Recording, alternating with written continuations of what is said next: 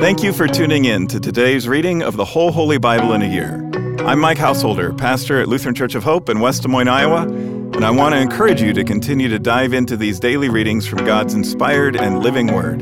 It's a healthy spiritual habit that will strengthen your faith and bless your soul. Let's start with today's reading from the New Testament, read to you by a member of our church from the New Living Translation. Acts chapter 19. While Apollos was in Corinth, Paul traveled through the interior regions until he reached Ephesus on the coast, where he found several believers. "Did you receive the Holy Spirit when you believed?" he asked them. "No," they replied. "We haven't even heard that there is a Holy Spirit." "Then what baptism did you experience?" he asked. And they replied, "The baptism of John." Paul said, "John's baptism called for repentance from sin, but John himself told the people to believe in the one who would come later, meaning Jesus." As soon as they heard this, they were baptized in the name of the Lord Jesus. Then, when Paul laid his hands on them, the Holy Spirit came on them, and they spoke in other tongues and prophesied. There were about 12 men in all. Then Paul went to the synagogue and preached boldly for the next 3 months, arguing persuasively about the kingdom of God.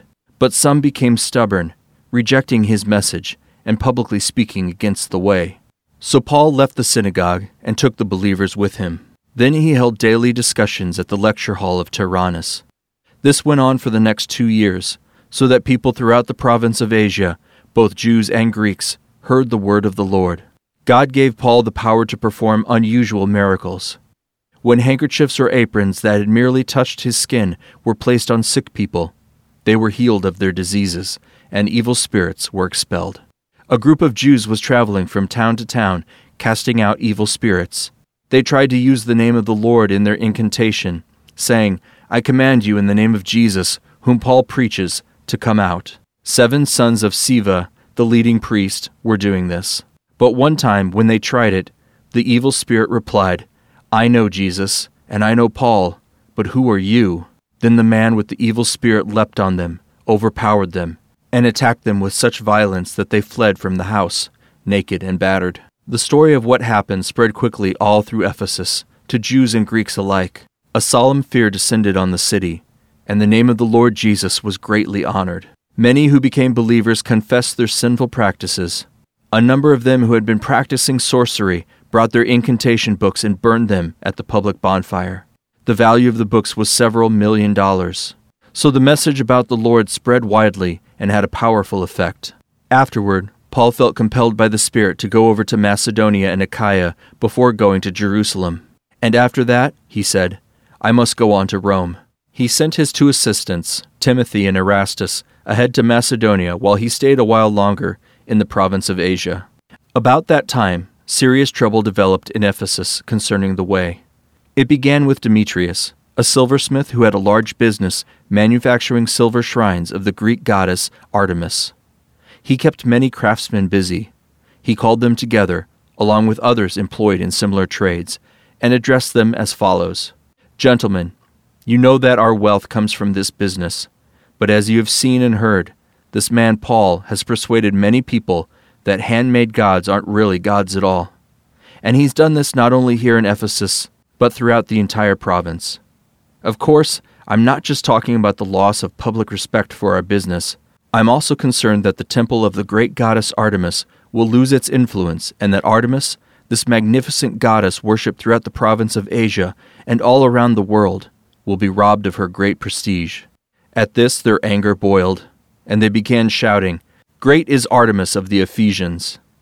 Soon the whole city was filled with confusion. Everyone rushed to the amphitheater, dragging along Gaius and Aristarchus, who were Paul's traveling companions from Macedonia. Paul wanted to go in too, but the believers wouldn't let him. Some of the officials of the province, friends of Paul, also sent a message to him, begging him not to risk his life by entering the amphitheater. Inside, the people were all shouting, some one thing and some another. Everyone was in confusion. In fact, most of them didn't even know why they were there. The Jews in the crowds pushed Alexander forward and told him to explain the situation. He motioned for silence and tried to speak. But when the crowd realized he was a Jew, they started shouting again and kept it up for about 2 hours. Great is Artemis of the Ephesians! Great is Artemis of the Ephesians!" At last the mayor was able to quiet them down enough to speak. "Citizens of Ephesus," he said, "everyone knows that Ephesus is the official guardian of the temple of the great Artemis, whose image fell down to us from heaven. Since this is an undeniable fact, you should stay calm and not do anything rash. You have brought these men here, but they have stolen nothing from the temple and have not spoken against our goddess. If Demetrius and the craftsmen have a case against them, the courts are in session, and the officials can hear the case at once. Let them make formal charges, and if there are complaints about other matters, they can be settled in a legal assembly. I am afraid we are in danger of being charged with rioting by the Roman government, since there is no cause for all this commotion, and if Rome demands an explanation, we won't know what to say." Then he dismissed them, and they dispersed. Chapter 20. When the uproar was over, Paul sent for the believers and encouraged them. Then he said goodbye and left for Macedonia. While there, he encouraged the believers in all the towns he passed through. Then he traveled down to Greece, where he stayed for 3 months. He was preparing to sail back to Syria when he discovered a plot by some Jews against his life, so he decided to return through Macedonia. Several men were traveling with him. They were Sopater, son of Pyrrhus from Berea, Aristarchus and Secundus from Thessalonica, Gaius from Derbe, and Tychicus and Trophimus from the province of Asia. They went on ahead and waited for us at Troas.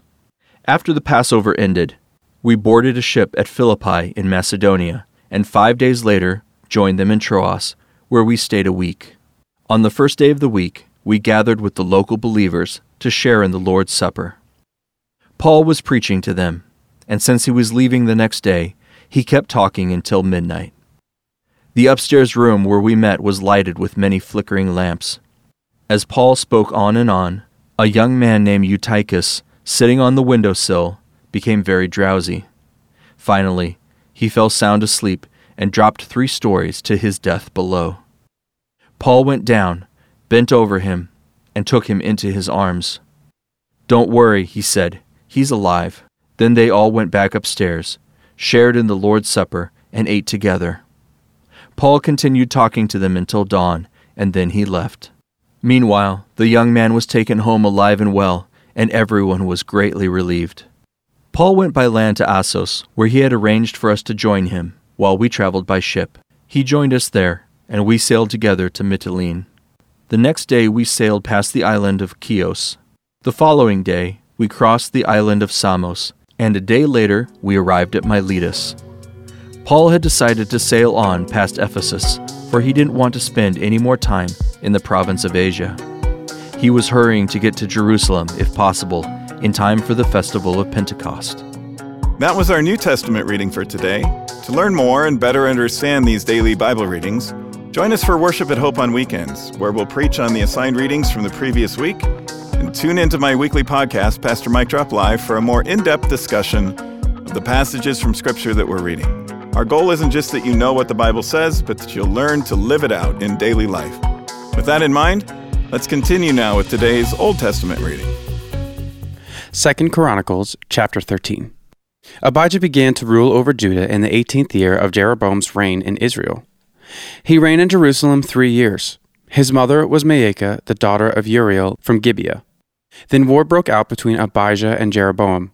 Judah, led by the king Abijah, fielded 400,000 select warriors, while Jeroboam mustered 800,000 select troops from Israel.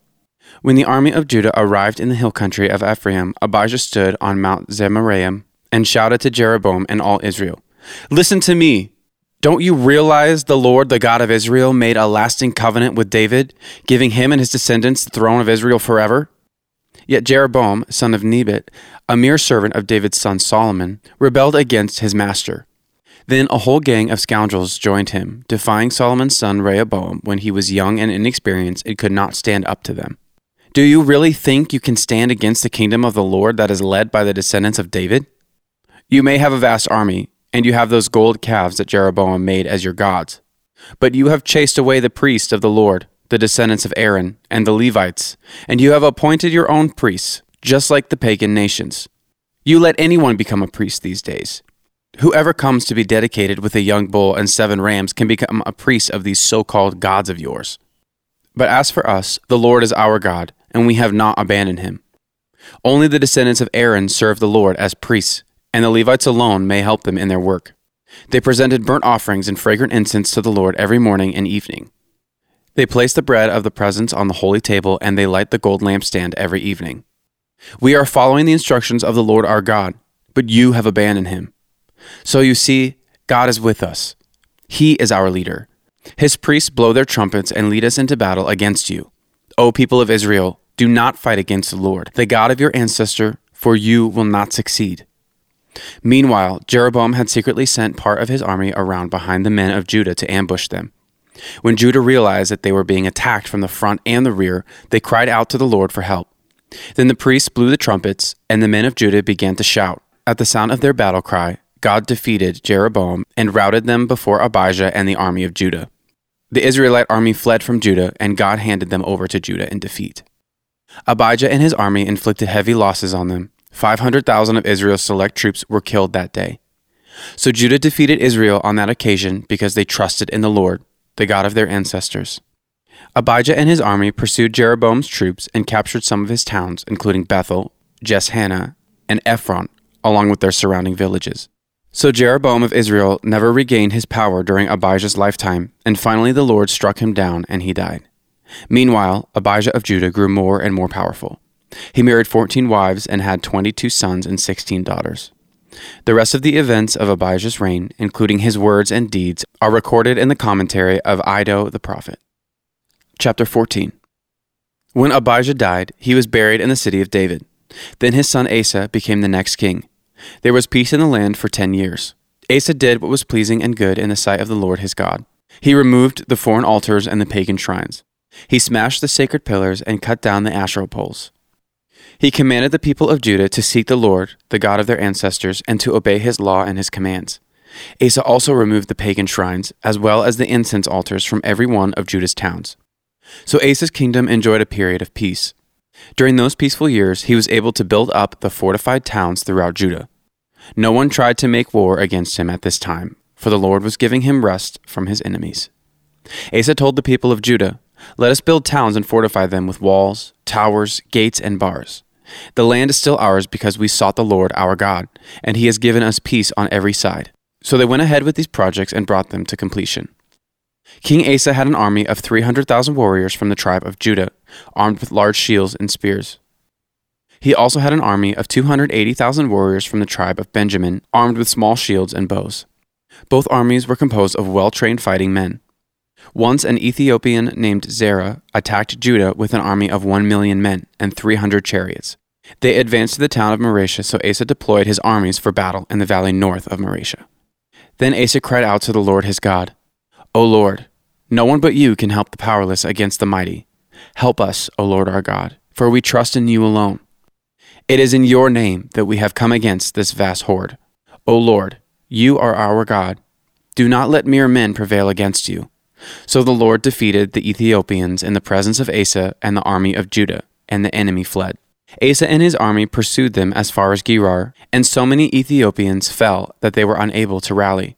They were destroyed by the Lord and his army, and the army of Judah carried off a vast amount of plunder. While they were at Gerar, they attacked all the towns in that area, and terror from the Lord came upon the people there. As a result, a vast amount of plunder was taken from these towns too. They also attacked the camps of herdsmen and captured many sheep, goats, and camels before finally returning to Jerusalem. Chapter 15. Then the Spirit of God came upon Azariah, son of Oded, and he went out to meet King Asa as he was returning from the battle. "Listen to me, Asa," he shouted. "Listen, all you people of Judah and Benjamin. The Lord will stay with you as long as you stay with him. Whenever you seek him, you will find him. But if you abandon him, he will abandon you. For a long time Israel was without the true God, without a priest to teach them, and without the law to instruct them. But whenever they were in trouble and turned to the Lord, the God of Israel, and sought him out, they found him. During those dark times it was not safe to travel. Problems troubled the people of every land. Nation fought against nation, and city against city, for God was troubling them with every kind of problem. But as for you, be strong and courageous, for your work will be rewarded." When Asa heard this message from Azariah the prophet, He took courage and removed all the detestable idols from the land of Judah and Benjamin and in the towns he had captured in the hill country of Ephraim. And he repaired the altar of the Lord, which stood in front of the entry room of the Lord's temple. Then Asa called together all the people of Judah and Benjamin, along with the people of Ephraim, Manasseh, and Simeon, who had settled among them. For many from Israel had moved to Judah during Asa's reign when they saw the Lord, his God, was with him. The people gathered at Jerusalem in late spring during the 15th year of Asa's reign. On that day they sacrificed to the Lord 700 cattle and 7,000 sheep and goats from the plunder they had taken in the battle. Then they entered into a covenant to seek the Lord, the God of their ancestors, with all their heart and soul. They agreed that anyone who refused to seek the Lord, the God of Israel, would be put to death, whether young or old, man or woman. They shouted out their oath of loyalty to the Lord with trumpets blaring and ram's horns sounding. All in Judah were happy with the covenant, for they had entered into it with all their heart. They earnestly sought after God, and they found him, and the Lord gave them rest from their enemies on every side. King Asa even deposed his grandmother Maacah from her position as queen mother because she had made an obscene Asherah pole. He cut down her obscene pole, broke it up, and burned it in the Kidron Valley. Although the pagan shrines were not removed from Israel, Asa's heart remained completely faithful throughout his life. He brought into the temple of God the silver and gold and the various items that he and his father had dedicated. So there was no more war until the 35th year of Asa's reign. That concludes today's readings. Thanks again for tuning in and taking this journey with us through the whole Holy Bible in a year. To more easily find this daily Bible reading podcast, hit the subscribe button. On behalf of all our Bible readers and the whole podcast crew here at Hope, I'm Mike Householder. Tune in again tomorrow, and I hope to see you at Hope for worship this weekend.